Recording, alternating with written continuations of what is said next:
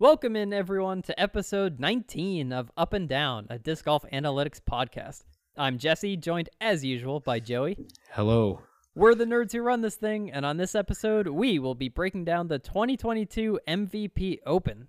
But first, Joey, how you doing, my man? I'm doing extra well today. I was actually at the MVP Open this past weekend, so Jealous. I didn't get to play a lot of disc golf, but I got to watch a lot of disc golf, and that was very exciting. Yeah, I am extremely jealous. I have been to some bigger events like A-tiers and things where there are a lot of touring pros there, and it is super cool. So I'm glad that you got an experience like that, and also super jealous that it was an event as big as this one. Yeah, it was unbelievable. I've never been to anything like that, so getting to see all these pros in person and things like that was just mind-blowing to me, and got to watch some great disc golf and meet some cool people and hang out with some friends and had a blast. Yeah, how are you? Not too bad. I did get some new plastic this weekend, one of which was the Statmando Glow Z Zone, which I was highly anticipating, and the thing flies great. I gotta say, so you know me, but for people who are not as familiar with my game, I love to bag discs from smaller manufacturers, and with that in mind, it almost pains me to say this, but I think the Zone might be the best feeling disc on the market. Like hand feel. You just can't beat it. Yeah, I think for its slot, it does its job the best. I mean, that's what I bag in that slot, and there's a million options in that slot, and I think they're all acceptable. But I think the Zone is the tried and true, and if you're looking for a place to start in getting a disc in that slot, it's a great option. Yeah, it really is, and the Glow Z plastic is super nice. So and the stamps came out super clean. They're not huge, but they came out really crisp. So it's a beautiful disc. Only on infinitedisc.com. If you want one, you got to go pick them up. Last I checked, they still have some left. So try one out. There's a few left. They're going away, but you can still get one if you hop on there in the next couple weeks. Yeah, I was talking to Evan from Statmando, and he was telling me that I haven't thrown one yet, but he's thrown his quite a bit, and it's actually pretty mild. I think we were expecting they'd be pretty stable because some of the other Glow Z Zones, there was the Hamas run last year. Those were pretty stable, but I guess these are pretty mild. He said it flies like a nicely seasoned Zone, out of the box, which is really cool. Yeah, it's basically on a forehand for me, just throwing it straight. It holds straight for quite a long time before it fades out. So it's I definitely wouldn't say it's super beefy, but it's just a great workhorse overstable approach disc. Yeah. Love it. So, all right. MVP Open. Yeah, let's dive right into 60-second stories here. All the biggest headlines from the weekend in 60 seconds or less a piece. Yeah, right. First off, let's just start in the MPO. This one was a wild one, but it is the hometown hero, Simon Lizotte, taking it down from the chase card for his fourth DGPT win of the season. Yeah, I think everybody in the disc golf world is excited for Simon about this. I think he's one of the most well-liked characters in the game, and it was really emotional watching the final round coverage because there were so many people to root for. I mean, you had Corey Gannon and Linus Carlson that all were, I don't even want to say in contention because they were the contention, right? I mean, one of them was going to win. And then about halfway through that round, you started hearing that both Rick and Paul were putting up crazy good rounds. And Paul got in the clubhouse at 14 down, and Simon got in the clubhouse at 16 down. And then on the final hole, Corey gets up there and is tied with Simon at this point, and you're so excited because he can birdie this hole, and then he has the best tee shot you've ever seen on hole 18. Yep. And then doesn't get up and down. Right. And I mean, that's the game, right? That's the sport, and that's what's so exciting. But I love seeing new people win, but you can't help but feel happy for Simon, as roller coaster of emotion it is, because he's just such a likable guy. I mean, he put up an insane round, 10 down. He said that was the best that he's ever shot on Maple Golds. And I The have best to imagine ever? that he has shot. That's what he said. In a tournament or ever? Ever. That's what he said to Brian Earhart in the DGN interview. Okay, wow. Yeah, I'll have to watch that again and make sure that that's what he said. But, I mean, that's an insane round there. And, yeah, absolutely. Yeah. And on some of the coverage, they were calling it a course record because they made a couple tweaks to some of the tee pads. I think that's up for debate as to whether or not it was enough of a change to be considered a course record, but nevertheless, an insane round and one of the best ones we've seen on this course in a couple years. So what are some of the tee pads that they changed? So the only one that I know of is, so last year they moved hole 17 back. So Yes. if you grant that voids previous course records and resets it. Yep. I personally don't think that it's enough of a change that it does, but I get that there's some conversation there. And then this year, the big one was they moved hole 12 back about 100 feet. So that's the big long par 4 that goes downhill into the woods. So last year you were seeing those big distance guys actually crest the hill and get down there and have almost like 100-foot eagle throws. And now even the top distance guys were like just getting to the top of the hill there. Right. With a look down, which is a really great change, I think. It was a very good change. Yeah, I'm really thrilled about that one. I think that was the only change this year. The only other change was the drop zone rules on hole 14. So now there's actually 2 drop zones. The first drop zone goes to the FPO pad, and then the second drop zone is a like putting back at the water drop zone. So again, I don't know that that's super big of a change, but it is a change and a different course. So 10 down, I guess, would be the best round that we've seen on this updated layout. Yeah, it was the hot round on the weekend, so I got to imagine that's the course record. Yeah, sure. So really cool. For sure. On the FPO side, we had Natalie Ryan taking down the Goliath, Kristen Tatar, in a playoff, no less, for her second DGPT win of the season. Natalie Ryan, going into the final round, did have the solo lead, but Kristen and a few others were right on her tail. It did come down to the final round. Kristen shooting tied for the hot round to force the playoff. Kristen tees off first in the playoff and has a good tee shot, but not a super long tee shot. You could tell with her going first, it was a little more of a conservative tee shot, although it was in a good position. Natalie steps up after and bombs a tee shot. We're talking, this is a fantastic tee shot, and I would find it hard to believe if she had a better tee shot all weekend. And Kristen goes up first on the second shot, places it just outside circle 2. So it's inbounds, which is check number 1. And it has a very good look, I would say, for the birdie, probably 34 feet.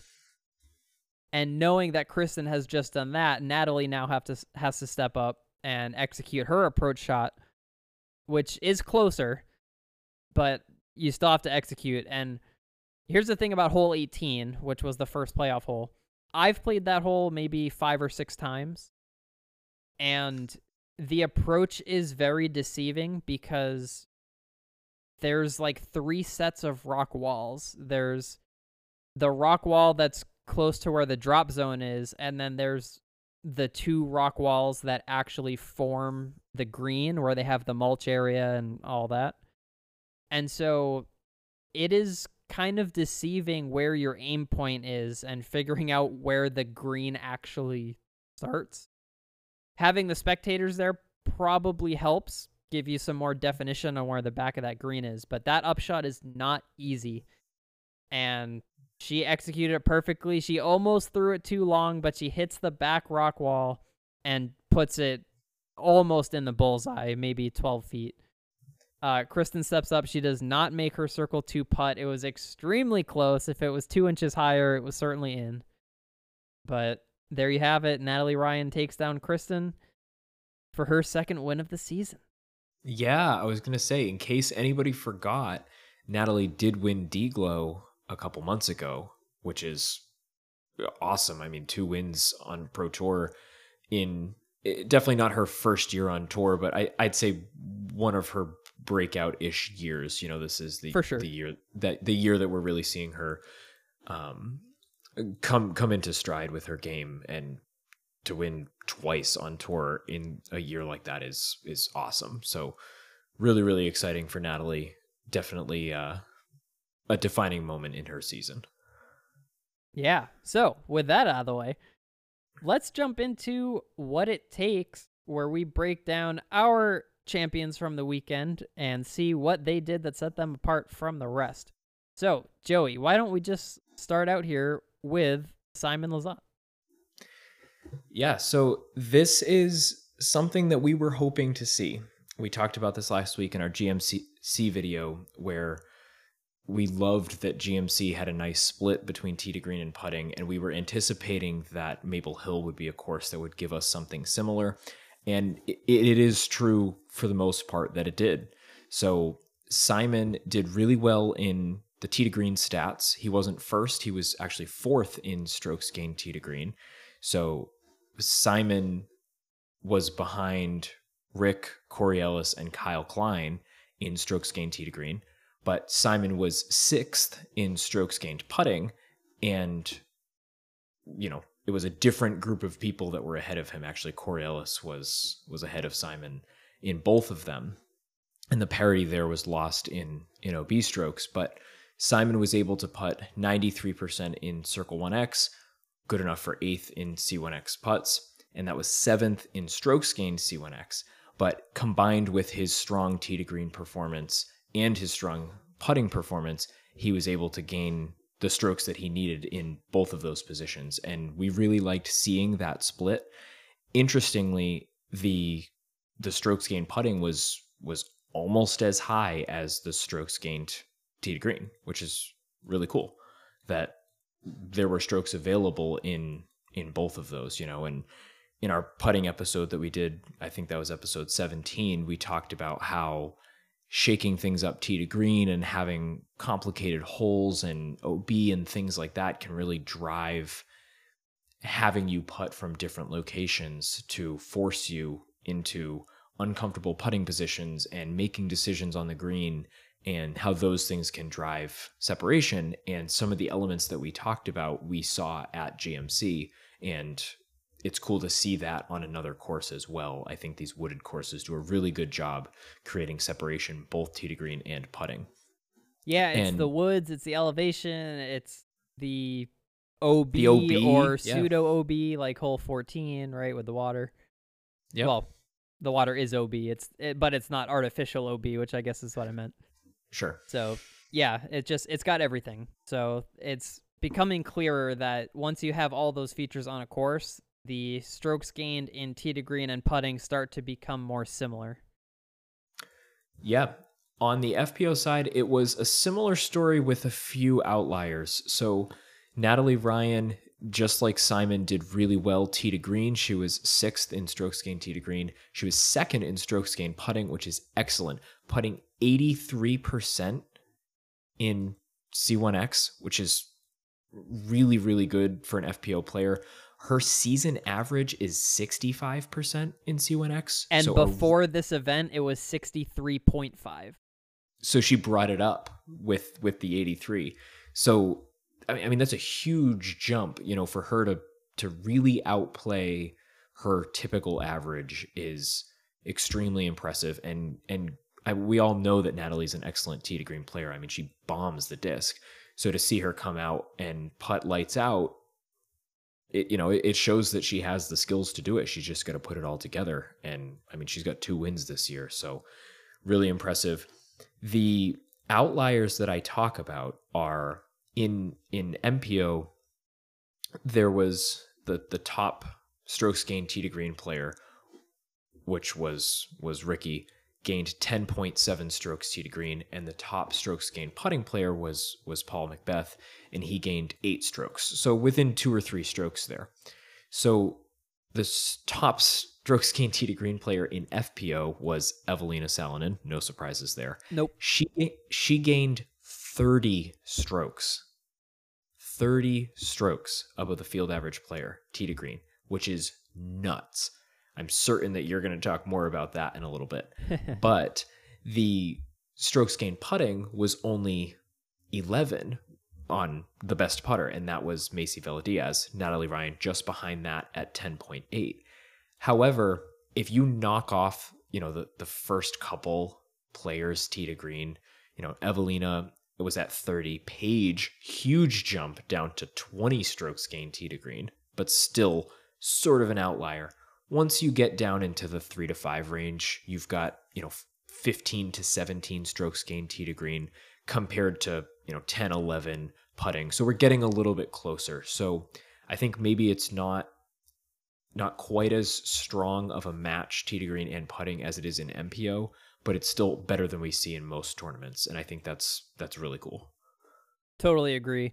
Yeah, the thing with Natalie's putting this year, I don't know if it's fair to say that she has been a below average putter. Maybe it is, but I think the biggest thing about her putting that stands out to me is how inconsistent it is. She has had tournaments where she's near the top in putting, but she has also had tournaments where she's, dead last or second to last. So it's there. There are moments where it comes together, and clearly when it does come together, she's in the mix. Oh, for sure. So I think it's just a consistency. She has had more of those tournaments where it's clicking and it's coming together. So hopefully while she's in those phases, she's taking notes on what she's doing right, and she'll be able to make that more consistent. And if she does, I mean, she'll be at the top pretty consistently. So be on the lookout for that. Yeah, really cool. Really excited about, the next year coming up. This did wrap up the Pro Tour season, other than, of course, the Pro Tour Championships. So a lot of excitement around this event being the final playoff event, with a lot of players kind of in that bubble region, if you want to call it that, trying to fight for those last few points to clinch their spots. Or some of the players were fighting for bye rounds in the Pro Tour Championships. So cool to see that all shake up. But nevertheless, it's easily my favorite event of the year at one of my favorite courses. And it was really cool to be able to see it. I mean, to meet some of these people and watch them throw and watch them putt. It was insane. My favorite moment, I was on hole 2 and I was watching Greg Barsby, and he threw it a little bit short of the rock wall, maybe like 30 feet back from it. So he's got about 100-footer. And he takes his putter out and he starts doing that thing where he kind of rotates it in his hand. He kind of tosses it a little bit, and you can see him with the one-handed rotation that he always does. Yep. Exactly. And I see him eyeing the basket, and I look at my brother, and we're both just thinking it like, Greg's going to put this in. Yep. And he didn't, but it was way closer than I've ever seen anybody be without getting super lucky. Oh, and it's of course. Just it was just that was the first moment in this day for us where we're just these guys are really good at this. Yeah. Insane. And, I was working with Evan from Statmando. We were doing some radar and distance for all the players that teed off. So I got to watch every single player in both fields tee off, which is really, really cool. And, we were taking some data on that and, looking at relationships between distance and velocity and things like that. And it was a pretty windy day, which made it really cool. There was a lot of variation in release velocity versus distance and things like that. And, we had a board where we were hanging up, the best of the day or the best of the card and things like that. Yep. People were coming up to us and asking us about that. And I think it's really cool to see people getting engaged in the stats and excited about it and talking about it. And, oh, what player had the fastest throw? And then, we get to talk to them about that. And I think that's awesome. So was it Anthony Barella all 4 rounds? I only know about Friday and Saturday. I didn't check with Evan about Sunday, because there's only 3 for MPO. I do know that Right. Barella was the fastest release velocity on Friday and Saturday, and it was 73 miles per hour both times. And then Big Germ had the longest drive on Friday, and that was 6:15. Yep. And then on Saturday, when I was there, it was Thomas Gilbert, and I believe that was 5:95. Okay. I'm not sure about Sunday. I think I heard that AJ Carey had like a 704-foot bomb or something. I mean, I can see it being done. Yeah. You know, but I hadn't heard that's so Big Germs was the only one that was past 600 all weekend. Okay. So 700 would be insane, but it was pretty windy, so I could imagine him getting the right turn on it. I saw something on Instagram. Maybe it wasn't in a round, like maybe, but it was on that Statmando board that you were writing distances on. Yeah, sure. So maybe it was like a after the tournament distance contest, or I don't know. I think they did a distance contest, and I know they were messing around with the $1 million ace thing. So maybe it was related to that. Yeah. But it was a really cool thing to be a part of, and the course is just beautiful. And if anybody gets a chance to go to any event, not just a Pro Tour event, but go watch. It's so much fun, and there's never a dull moment because, do you go to one hole and watch everybody play that hole, or do you follow a card, or do you jump around? There's so many options, and I was there 8 a.m. to 8 p.m. and I wasn't bored for a moment. It was so cool. Yeah, couldn't recommend it enough. Go, it gives you a whole different appreciation for what these folks can do. Yeah, love it. With that, is it crunch time? It's definitely crunch time. All right, it's crunch time. We've crunched the numbers from the entire field, top to bottom, to bring you the coolest stats from the weekend. And I'll reiterate our point from last week. This is not the most important stats. It's just the coolest stats. It's whatever tickles our fancy, if you will. So, with that, what I'm going to start out here is with a Paige Pierce stat. So, if you follow the Instagram, you will have seen that we posted a stat about this. Through the first 3 rounds, so again, keep in mind the FPO played 4 rounds, the MPO only played 3, but the FPO played 4, so through the first 3 rounds for the FPO combined, of those 54 holes, only 7 of them played under par for the FPO. Those 7 holes, Paige Pierce played 4 over, so not very good. Considering that she played the other 47 holes up to that point 3 over. So she actually played those 47 holes, the harder holes, 1 stroke better than the 7 easiest holes. And then in round 4, just in round 4, there were 7 holes that played under par. So there were as many in round 4 as the previous 3 rounds combined. In round 4, she was able to play those 7 holes 2 under. So she did rebound on the easier holes a little bit in round 4. She ended the tournament playing the 58 hardest holes, so the holes that played over par.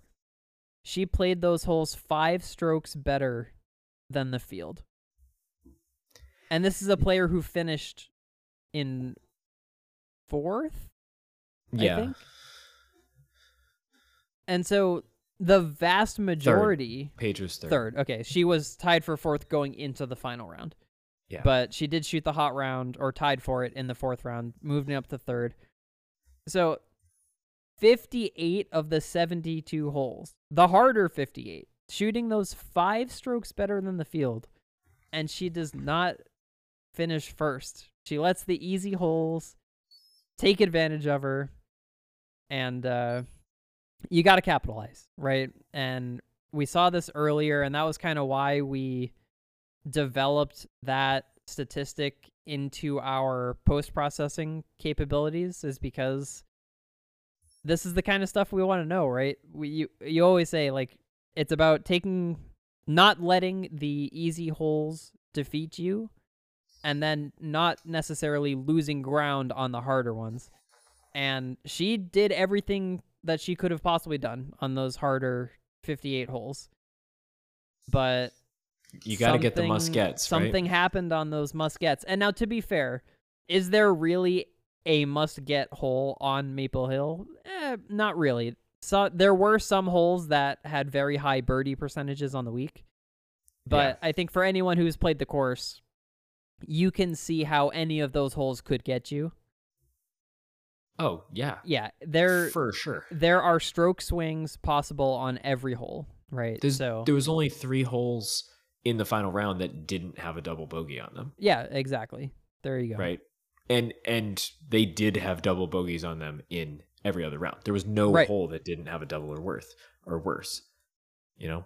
Yep. So just it is a stat that really puts it in perspective, right? Like 58 of the 72 holes, whatever percentage that is, it's a very high percentage.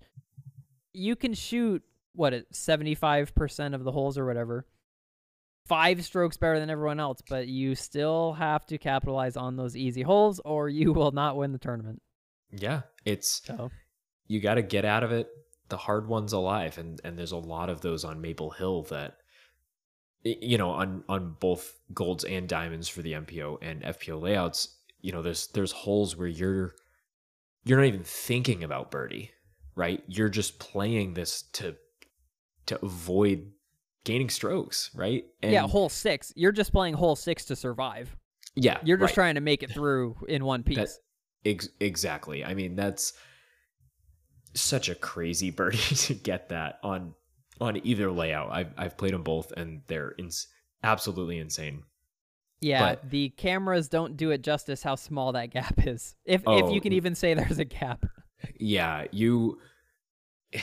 and the OB is so tight on the right side, and then something that I don't think the cameras show well at all is that the left side opens up, and it's a giant pond. I mean, if you get any kick even slightly left, it's in a swamp, and you are not getting that disc back.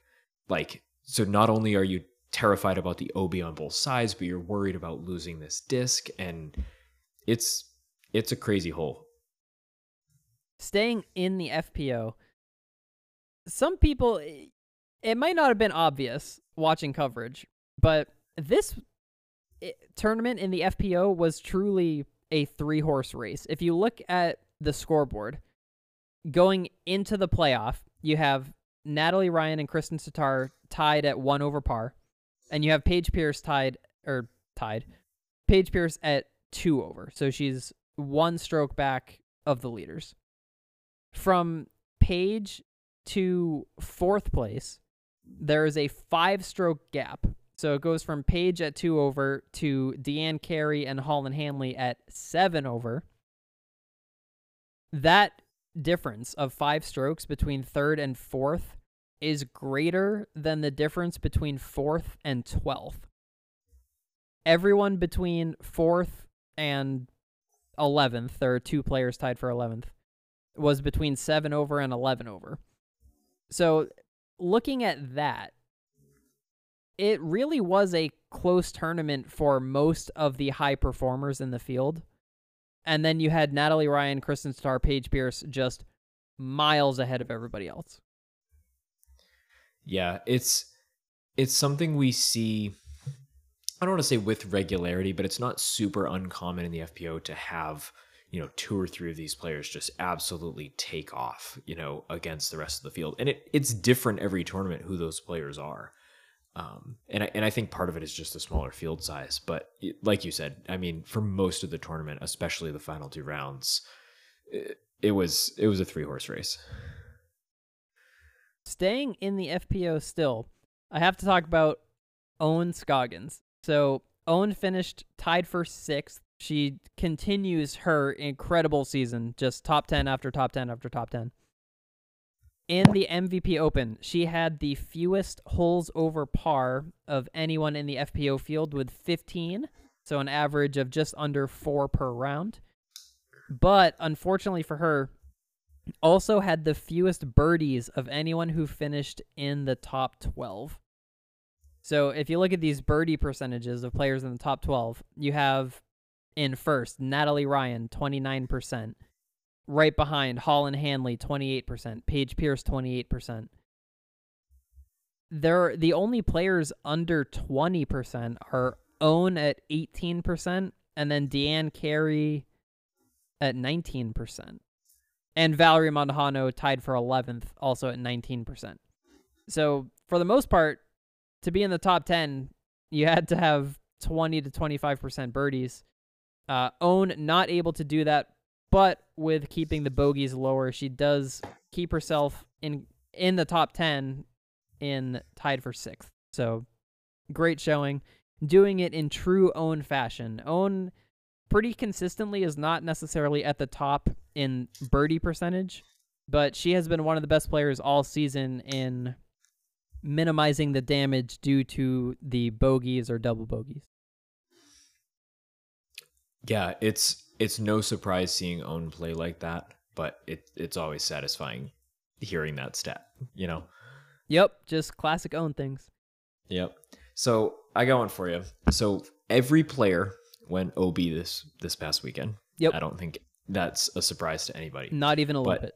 Something interesting that I noted, we talk sometimes about, the relationship between scoring really well tee to green and having more OB strokes, the concept of being more aggressive and getting rewarded for it, because your tee to green stat, your strokes gained tee to green, doesn't take into consideration OB strokes. And that's actually really nice, because then it doesn't matter if you went OB, it still tells you if you got there in fewer shots, even though it wasn't fewer strokes. Right. It was less throws. But nevertheless, in FPO, the players at the top of the field did not have particularly few OB strokes. So, for example, we had Missy Gannon had the lowest OB strokes of anybody that finished the event. There was a couple DNFs, and Missy had 3 OB strokes. So that was in 4 rounds, and Missy finished 15th. So in MPO, the opposite was true. All of the players that finished in the top 16 had 5 or fewer OB strokes in their 3 rounds, and most of the players in the top 6 or 7 had just 2 or 3. And I think it's really interesting that in the FPO, it seems that being aggressive and taking, some OB strokes in order to get rewarded tee to green seems to help in FPO, whereas in MPO, the players that played a little bit cleaner were rewarded more on this MPO layout than the FPO players were on the Diamonds layout. Yeah, we've been seeing that. Players like Paige Pierce is someone that we go to a lot for this example, but Paige has to be near the top in most OBs, right? She goes OB a lot, but she consistently places well, and it reinforces what you showed earlier this season, looking at all the stats and how they correlate to birdie percentage. The OBs is the least correlated to birdie percentage out of anything. Right. And I bet that's especially true in the FPO. In FPO, yeah. Just based on what we've seen. I can't necessarily put rationale to that, but just based on what we see in players like Paige Pierce, I wouldn't be surprised if it was even more true in the FPO. I'll give you the numbers. So on the season, Paige is top 10 in everything except Circle 1X putts. She's 11th. So her worst stat out of fairway hits parked, C1 and C2 in regulation, birdie percentage, scramble, and then both putting stats, her worst is 11th. And she is 56th in OB rate. Yep. So exactly like you said, way almost seems like out of character with the rest of her stats, but that's just the way that she plays the game. Yeah, and it works. It absolutely does. All right, jumping over to Evelina Salonen, who also finished tied for 6th with Owen Scoggins. You alluded that I had to talk about it, and I am certainly going to. So the story with Evelina usually is in the putting. She has been getting better of late, but had a little bit of a regression at this tournament with the strokes gained putting, losing just under 15 strokes to the field in putting and 14 strokes specifically in C1X. Both of those were the worst in the field by quite some margin. However, finishing tied for 6th makes it evident that she was able to make up for that tee to green. Like you said earlier, just under 30 strokes gained tee to green, which was the most by right around 10 strokes. So that brings us to our first Guess the Stat. So, like I just said, Joe, Evelina had the most strokes gained tee to green by just under 10. The exact number was 9.75. So, knowing that she was that far ahead of everybody else, how many standard deviations do you think her tee to green performance was above the mean? Okay, so So she was about 30 strokes gained tee to green. Obviously, the mean is 0. And I think our field size was around 40 or exactly 40 I think it was exactly 40. So I hear some clicking. Are you breaking out the calculator? No, I'm mindlessly clicking as I think through. I think it's gotta be more than 3. It's probably like 3.5. 1.84. What? It's standard deviations above the mean? Yeah. That's it? Yes, because there were 2 players who lost like 40 or 50 strokes tee to green. And so it greatly increased the value of one standard deviation. Yeah. So the value of one standard deviation was very high. I never would have guessed that. Yep. Yeah, that's what I was saying. I figured that would be a good candidate for a 3 standard deviation performance, and it wasn't even 2. Wow. So, knowing that her incredible tee to green performance was less than 2 standard deviations above the mean, what do you think her putting performance was in terms of standard deviations below the mean? Okay, so this one I know the cap on, right? Because I already said Macy Veladiaz had 11 strokes gained putting, and that was first. Yep. So I know that Evelina's was worse than that. I think it was around 14 or 15 strokes that she had lost. Yep, closer to 15. Yeah, so I think I'll go back to my number and say, something in the 3 or 3.5 range. Okay, it is... You're on the right track. It is 2.6. Okay, that's still really far off. Yeah, in a field size of 40, I mean, yeah, it's pretty far off. Her standard deviations below the mean in C1X in particular was even a little bit higher, but it was still under 3. It was 2.71. Ouch. Yep. Now, back to the positives for Evelina. So the tee to green, 30 strokes gained tee to green, obviously wild. Her circle 1 in regulation, which I wrote in my notes as C1X, and that's not true at all. Circle 1 in regulation, 50%. Unreal. The next best was 32%. And she got 50%. That can't be exaggerated enough. So to put those in actual numbers, the FPO played 4 rounds, so they played 72 holes. 50% Circle 1 in regulation is 36 Circle 1s in regulation. The next best was like 23. Yeah. So, I mean, we're talking 50% more Circle 1 in regulations than anybody else. And to go one step further, she had 50% Circle 1 in regulation. Outside of herself, there were only 7 other women who got to Circle 2 in regulation at 50% or better. There's no other way to say it. I mean, you look at her stats. First in fairway hits, first in parked, first in Circle 1 regulation, first in Circle 2 in regulation. I mean, she has it all. It's insane. Even on the year, she's first in fairway hits, first in circle 1 regulation, first in circle 2 in regulation. She's third in parked. Oh no. Yeah, right. Yeah. It's crazy how far and away she is tee to green. It's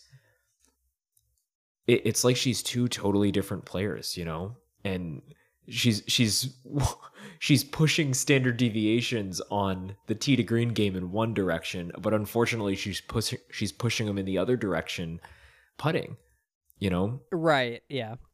And it's hard to even say that she's definitively the best tee to green player in the FPO, because every once in a while, Henna has those rounds where she's miles ahead of everyone else, including Evelina. And yeah, I mean, just last week at GMC, Henna had one of the best tee to green performances that we've ever seen. And if you haven't seen our strokes gain spread for that tournament, go check it out, because that illustrates it pretty clearly. So yeah, with both of those two women, between the two of them, there is nobody close. Yeah, it's so to put it in perspective, Evelina was in 6th place. Her score was +8. Natalie and Kristen tied at +1. So 7 strokes behind the lead. She lost 15 strokes to the field putting. So if instead of being in 40th place strokes gained putting, if she was 35th, still not good, but she would have gained 9 more strokes, or not lost 9 more strokes. I mean, she would have won by a lot. Yeah, there wouldn't have even had to have been a playoff. It's hard to swallow sometimes. Yeah, and she does have those tournaments where she putts decently, right? Above average. Closer to average, yeah. Yeah, and that's all it takes for her to almost run away with it, Yeah, absolutely. Yeah, it's to sum it up, like you said, Circle 1 in regulation, Evelina 50%. Circle 1 in regulation, 2nd place, you said it was 32%. It was a tie between Paige and Holyn Handley. Evelina ended up birdieing 25% of holes. So only half of the holes that she ended up in Circle 1 in regulation in, she birdied. Obviously, there's some Circle 2 stuff, but in general. Yeah. Where Paige, who was in Circle 1 in regulation 32% of the time, birdied 28% of the holes. Yeah, wow. Right? So she was in Circle 1 a little bit more than half, but quite a bit less than Evelina was, and she actually birdied more holes. Yeah, that is wild. And so did Holyn Handley, and so did Henna. And Henna lost strokes to the field putting as well. Yep. And she was 32% in Circle 1 in regulation, and she still birdied the same number of holes as Evelina. Yeah. So we went from talking about Own, the best putter in the FPO without question, to Evelina, who arguably is the worst, to Alexis Mondahano now, who is at least top 3, I think, putters in the FPO for sure. And I don't even know who the third person would be. I'm just putting some margin on there. Got to be top 3. However, on the tournament, 40 players in the field. Alexis finishes 32nd this week. Not what she was hoping for. And coming off last week, we mentioned that she had lost some strokes in C1X, and it was only the 3rd time that had happened. Actually, she did not lose strokes in C1X. She lost strokes putting, but not in C1X, if I remember right. At this tournament, the story just got even worse. She lost over 5.5 strokes to the field in C1X. So by far her worst on the year. It's the first time that she's lost more than half a stroke to the field in C1X. And obviously it was way more than that at 5.5. Yeah. However, she still does not lose strokes to the field putting because she gained 6 more strokes in Circle 2. First place, Circle 2 putts. Yes, not the first time this season, almost certainly. Nobody else compared to Alexis's 5.97 Nobody else gained more than 3.1 in Circle Double. 2. Pretty much double. Her putting percentage from Circle 2 was 25%. It was the best in the field. The next best was 23%. That was Owen Scoggins, of course. But Owen only attempted 13 putts, whereas Alexis had 28. So she had more than double the attempts and still had a higher overall percentage than probably the best Circle 2 putter in the FPO right now, Owen Scoggins. You can take away the probably on that, but Yes. But yes. Yeah. To keep going with your stat here, you're saying you think Alexis is probably top 3. She is third right now in Circle 1X putting on the 2022 season. Of course, Owen is first. Is Any it guesses who is second? Lisa Fakis? It is not Lisa Fakis. Is it Valerie? It is Valerie. Really? Okay. Yeah, I know Valerie and Alexis have both been close all year, but I definitely would have put my money on Alexis to have the higher putting numbers. But I'm sure it's very close. Okay. Next one, we're going to play a little guess the stat off the cuff here. How's this? So you said Alexis putted 25%. Obviously, that's excellent in Circle 2 putting. What is Owen Scoggins on the year Circle 2 putting percentage? 34. 32, but okay. That's insane. Yep. Who it is doesn't matter. What is the second place player's Circle 2 putting percentage? So as far as who it is, I'm thinking it is either Kristen Tatar or Paige Pierce. It could be Julie Mowens. I don't think she's played as many events, but those are the 3 players I have in my head. Holland Hanley is up there as well. I'm going to say the number is probably like 25%. It's 23. Oh my God. 32 to 23. Crazy. Yeah, that's huge drop. So it's actually 23% is Ellie Bryant and 21% is Heather Young, both of which only played 4 events this year. Yeah, so in 4th place is Katrina Allen, who has obviously played many events, and she's at 20%.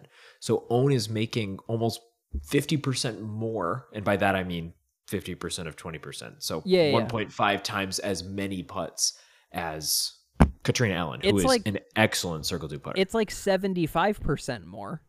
Yeah. Oh, no, sorry. You said 32, right? Not 34? Yeah, 32. Okay. Yeah. So still, 60% more. It's... Owen is so good. I don't get it. It makes no sense. Yeah. Owen is so good. I mean, we could do a whole episode on it, and we maybe even will. I would say during the off season we probably should. For sure. And, dig up the old stats about some past seasons and things like that. But I mean, this is, as far as I can tell, the best FPO putting season of all time. Definitely within Pro Tour history.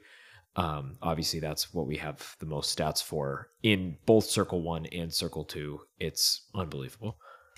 Yep. And that's a good segue here as we transition to the MPO, because obviously, Owen Scoggins, possibly the best putting season in DGPT history. I would have to say it probably is. Yeah. Another guy who's having a really good putting season this year is Andrew Marweed. Now, is it the best of all time? Remains to be seen. In fact, we'll probably talk about his putting in another episode as well.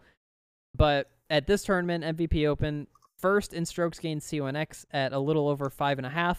It is his 3rd straight tournament finishing first in strokes gained C1X, and the 6th time that he's done it in the last 7 events.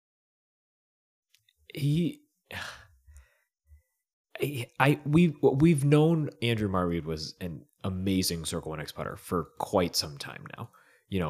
Last year he tied Corey Ellis at 90%. In 2020, he led the field at 88%. And I mean, he was top 6 in 2019 as well. So he's been good for a long time, but he keeps clicking it up just a percent or two each year and just outpacing these guys who are insane putters, And now you've got a guy like Gannon Buhr in the mix. I mean, he was there last year as well, and to just beat all these guys and then put up a 92% on the season. Yeah, and I think it's 92.4, so it Yeah. almost rounds up to 93. I mean, that's more than we've ever seen in a season, right? And he's played a lot of events. And what what is like cool and interesting about this is, so last year Corey Ellis, he finished in first, tied with Andrew Marreed, Circle 1X putting 90%. And Corey also took it down in Circle 2 at 36%, which is really awesome. But what's interesting is this year in Circle 2, Andrew putted 37%, which is better than Corey did last year.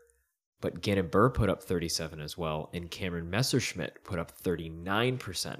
Now, Cameron hasn't played as many events as the other guys, but he's still played 6 events. I mean, that's a good amount of events. I mean, he's had about 100 Circle 2 putt attempts, so that's more than a good enough sample size to say that he deserves that 39% stat to put him in first. Yeah, for sure.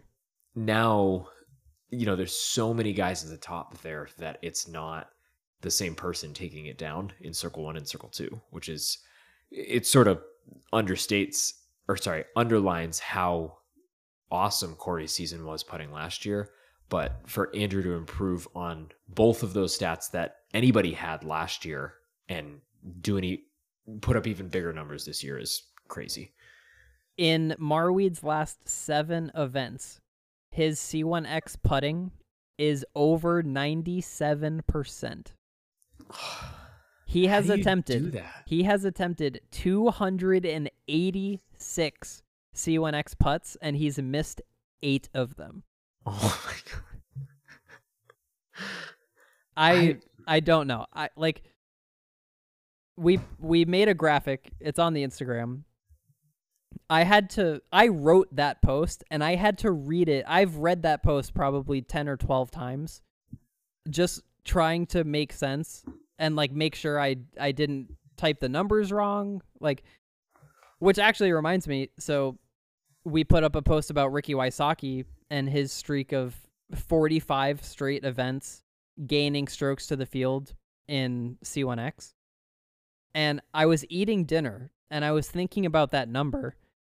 And he's played 16 events this season gaining strokes in C1X. And then I thought back and I said, well, in 2020, he probably only played 3 events. So the rest of those events had to have been in 2021, but there's no way that he played that many events in 2021, so I must have got that 45 number wrong. And so I went back and counted again, and I did get it wrong, but the number got bigger. Oh my god. They went up to 47. I don't know how I miscounted, but it actually increased to 47. It turns out in 2022, Ricky Wysocki still played in 12 events that season, which is way more than I thought. You mean 2020? Yeah. He still played in 12 events that year. Yeah, that's quite a bit. Right, and so it makes the numbers work out, right? Yeah, sure. But my little sanity check did not account for playing 12 events in 2020, and so when I went back and redid the math, I did have the wrong number. 45 was not the right number, but it was too low. So, pretty wild. These Andrew Marweed numbers, same thing. You see 97.2% in the last 7 events, and it's just one of those numbers that's it makes you wonder if you counted everything right, because it just doesn't seem real. Yeah, I think I mean, we're definitely going to do an episode at the end of the season where we talk about all the superlatives, right? Best in each of the stats and blah, blah, blah. That'll be a fun one. Yeah, for sure. I really think we could do a whole episode just on Andrew and Owen, or maybe even an episode for each of them, just to talk about and dive into event by event and things like that. It really can't be overstated how incredible these performances are. Yeah. Absolutely. And it's one of my favorite stats because it's the sample size is huge, right? You really have to be on top of it and performing well in so many events across so many rounds. It's not about wins. It's not about throwing the disc. It's about consistency on the green, and the numbers don't lie. And 8 missed out of, what was the number? 270 whatever. 286. Yeah, that's crazy. Yeah. And that's what makes the Ricky Wysocki number so crazy. And if you haven't seen the Instagram post, I'll give you the stat again. So the MVP Open this year was the first tournament that Ricky lost strokes to the field in C1X since Waco in 2020, which was 2.5 years ago. So in that span, he had a streak of 47 consecutive events gaining strokes on the field in C1X. And think about what happened in that time, right? So Ricky has been battling Lyme disease, I think was in that time frame. Maybe it was before, I don't remember. But that was a lingering thing for him that he had to deal with. He's had knee issues this year. He had, I think, rib injuries earlier this season. We noticed his putting was kind of off. He was dealing with some kind of injury in the middle of the season. He had I thought it was his back. Yeah, I think you're right. He had a bag swap in the middle of that stretch, going from Innova to Dynamic, and none of it mattered, right? He was just super consistent for 2.5 years worth of events. Yep. I saw on hole 14 on Saturday, Rick threw a pretty good drive, and on hole 14, most of the pretty good drives skip left toward the wood line. Yep. And I got so excited to watch Ricky put down this putt, because how could he not put down this putt? Yep. It was like 30 feet. And he hit the cage, and I was so bummed out because I was so excited to watch Ricky put in this putt, because like he's such a fearless putter, and he putts with so much pace regardless of the fact that there's water right behind him. And obviously at that point I had no idea that he was having an off tournament in general putting, but it was a bummer because it was the one putt that I saw Ricky throw, and I think of Ricky as one of the best putters on tour of all time. Yeah, of course. And to see him miss it was a bummer. Yeah. So interestingly enough, so you were there for round 2, right? Yeah, that's right. So round 2 was actually the only individual round where he lost strokes to the field in C1X. He gained strokes in round 1 and round 3, but he lost like 1.8 or something in round 2, and that was enough to overcome what he gained in the other 2 rounds. So you're telling me if he hit that putt, he might have been over? It possibly. So I guess it depends on the average, yeah. Yeah, so the strokes gain numbers are calculated on a per course, like per round basis rather than per hole. Is that right? For the putting ones, yeah. Right. So I think yeah, I mean, missing that putt, he probably lost 3/4 of a stroke in C1X because of that putt. Something like that. Yeah, I don't know. So yeah, I think it might be safe to say that if he makes that putt, we're not having this conversation. Yep. So I've got 2 more. Obviously, we're getting close on time, but this is really exciting tournament. I think it's worth talking about. So the first one is something that I saw on that hole, and hole 14. You're talking hole 14. So I didn't see this talked about on any coverage or anything like that. I didn't watch Chase Card coverage for round 2 because I was there, but maybe it's talked about on that. I don't know. But if you remember GMC, do you remember the umbrella debacle? Yes. Yep. Which was also hole 14. Yes. So just to catch everybody up, Ricky throws his tee shot. It looks like it's definitely going out of bounds. It hits a spectator's umbrella and stays in bounds. What happens after that is irrelevant. Clearly, a spectator had some effect on it. And this isn't the first time we've seen this even this year. I forget which tournament it was at, but Ganon threw a shot.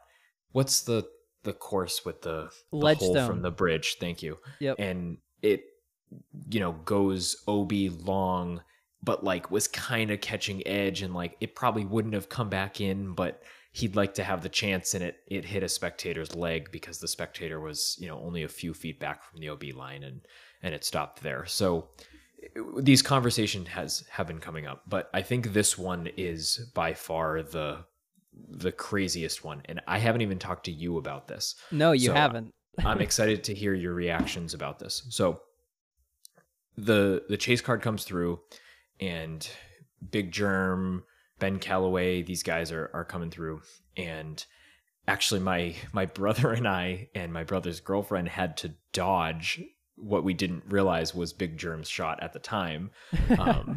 It literally had to like split paths, and it went right between us. Wow. Crazy. At first I thought it was a Halo boss, but it might have been a Halo Thunderbird, because I can't imagine he threw a boss on that hole. But nevertheless, it was Yeah. a blue Halo disc. Drew Gibson was on the card, and then I forget the last guy, but everybody throws their shots, and it's about 5 minutes before they actually come to their discs, because there's other cards on hole 13, lead cards on hole 13 at that point. So the path to get from hole 14 tee to the green kind of passes close to the hole 13 pin. So there's some waiting, and we're all talking, and their discs, one of the discs is pretty close to, I think it's in circle 1, and then the rest of them are kind of just littered throughout the 50 feet of woods or so there. And there's a spectator rope that we're all standing behind, and 2 of the 3 discs are 30 or 40 feet behind the spectator rope. And this guy walks up and picks up Ben Calloway's disc. Big Z Onyx picks it up, gets like 10 feet, and everybody freaks the heck out. Right. Everybody's like, what are you doing? Screaming at this guy. And the guy kind of like scrambles and just like tosses it back in the general direction from whence it came. Right. And it, dances around a little bit and settles. So the players come down and blah, blah, blah, and everybody's freaking out, and the guy doesn't really know what to say, and he's obviously embarrassed and wasn't thinking. And the only thing I can imagine is that he must have thought the spectator line was OB.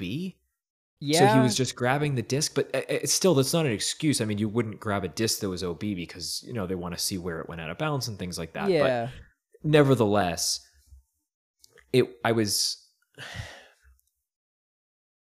the players come down, and he felt bad enough that to his credit, this guy did go up to Big German Ben and the spotter that was there, who the spotter was trying to explain what had happened. And the spotter's just a volunteer, right?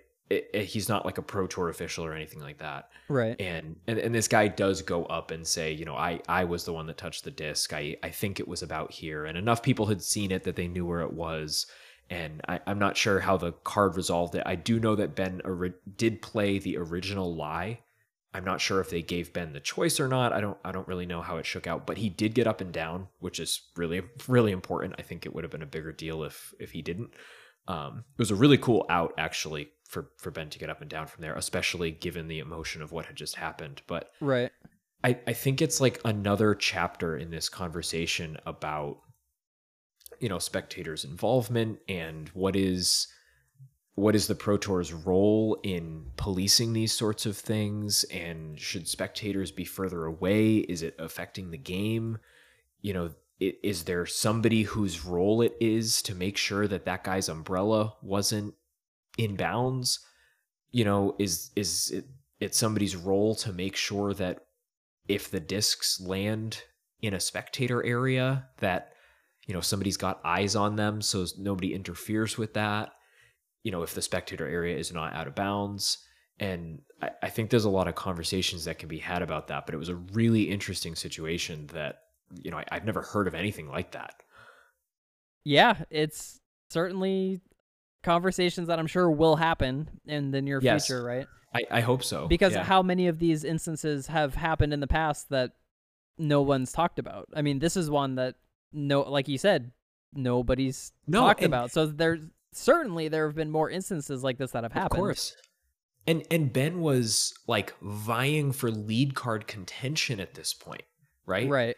In coming down the stretch in round 2. So, I mean, it definitely could have had an effect on it. And obviously there's all the unspoken stuff. Forget about a stroke here or there. I mean, what does that do to Ben's mental game in that point, And that's not fair to any player to have to be on the receiving end of a situation like that, And right. It was really interesting. All right, so I've got one more stat, and I think you'll like this one. This is a Paul Kranz stat. Okay, so Paul's a really nice guy. Paul Kranz, was it U.S. amateur champion or world amateur champion? I believe it was U.S. amateur. Okay, so that's who this guy is, right? Young guy from Massachusetts. He finished tied for 55th, so that's a great showing if you ask me. However, there were only 2 players in the field who had lower Circle 1 in regulation than Paul Kranz.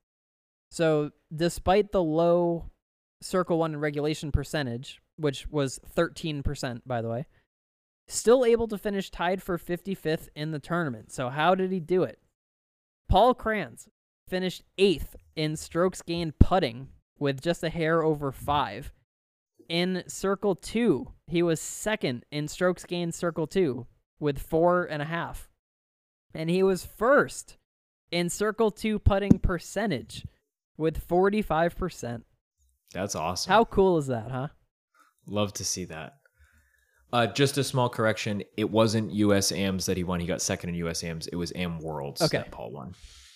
Cool. Yeah, nevertheless, really cool. I had the pleasure of playing around with Paul. Actually, this was like a couple weeks before AM Worlds. Right. And he was a really nice guy, insane player, especially for his age. I think just that week he had crossed the 1,000 rating threshold. So we knew each other through a mutual friend, and we had the pleasure of playing around together, and it was really cool to see. Nice guy. Yeah, cool. All right. Do you have anything else for crunch time? Yeah, I do. I have one last stat. I think we can make it a guess the stat. So now that the regular season, if you want to call it, of the Pro Tour is over, Ricky Wysocki is the MPO points champion, and Kristen, to nobody's surprise, is the FPO points champion. So this is Ricky's 4th Pro Tour points standings win in the 7 years of the Pro Tour, which is crazy. I want you to tell me the other 3 players, the other 3 years. I want you to fill in the blanks for me. So it's 2016 was the first year on the Pro Tour. Correct. Yep.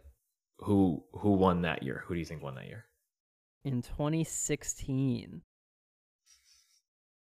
So that I'm was I'm not saying Rick did or didn't win. Right. Let's just go up the stretch. Yep. So the first thing I'm wondering is Paul McBeth. So I know Paul won the World Championships in 2012, 13, 14, and 15. Yep. So had he won Worlds in 2016, I think he would have been my first guess.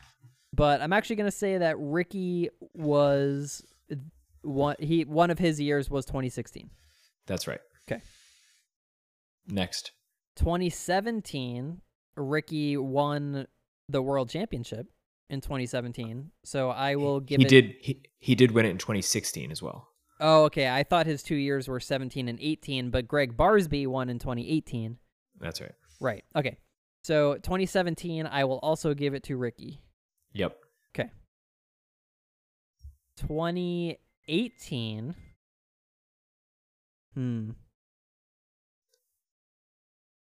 Was it Paul Macbeth. It sure was. Really? Okay, Yeah. cool. 2019. 2019, I'm also going to say Paul Macbeth. You got it. Okay. 2020. 2020. So you know that 2022 was Rick, and the fourth year would have to be 2021 or 2020. Right. So one of those 2 years is Rick. Yep. Oh man. You know, I should remember who won it last year. The point standings to me is just not one of those things that like it's not like winning a major, you know. So that tends to be one of the things that it's just like a regular season record. Yeah, you know, that type of thing isn't something that sticks with me. So yeah, I sure. don't remember who won the points thing last year. But I'm going to go out on a limb and I'm going to say that Ricky got it in 2021, and I'm going to say that not necessarily like a outlier, but someone you wouldn't necessarily expect would get it in 2020 just because of how weird that was. I'm going to say maybe Eagle got it in 2020. All right, so you had everything exactly right except for 2020. Okay. It was Paul again. Okay. In 2020. So every Pro Tour points standings win has been either Rick or Paul. So Rick 2016 and 2017, and then again in 2021 and 2022. Yeah. And then Paul had the 3 years in the middle there. Wow. Just a fun little history throwback here. Some other players that have got in the top 3 in the past years. This is just to show you how far the Pro Tour has come. Yep. And I don't mean anything against these players. I just mean, you know, these are names that you don't hear about at the top of the point standings anymore. Can I take a guess for 2016? Please. Nate Doss. Nate Doss is third, yeah. Yes, let's go. And then Kale Leviska is second. Oh, wow. Okay. I was thinking maybe cool. like Nico LaCastro, you know. But okay. Yeah, that's super cool. 2017, Big German third. Nice. Very cool. How cool is that? Simon in fourth, actually. Cool. Yep. 2018 in fourth place, Nate Sexton. Very cool. Third, James Conrad. Nice.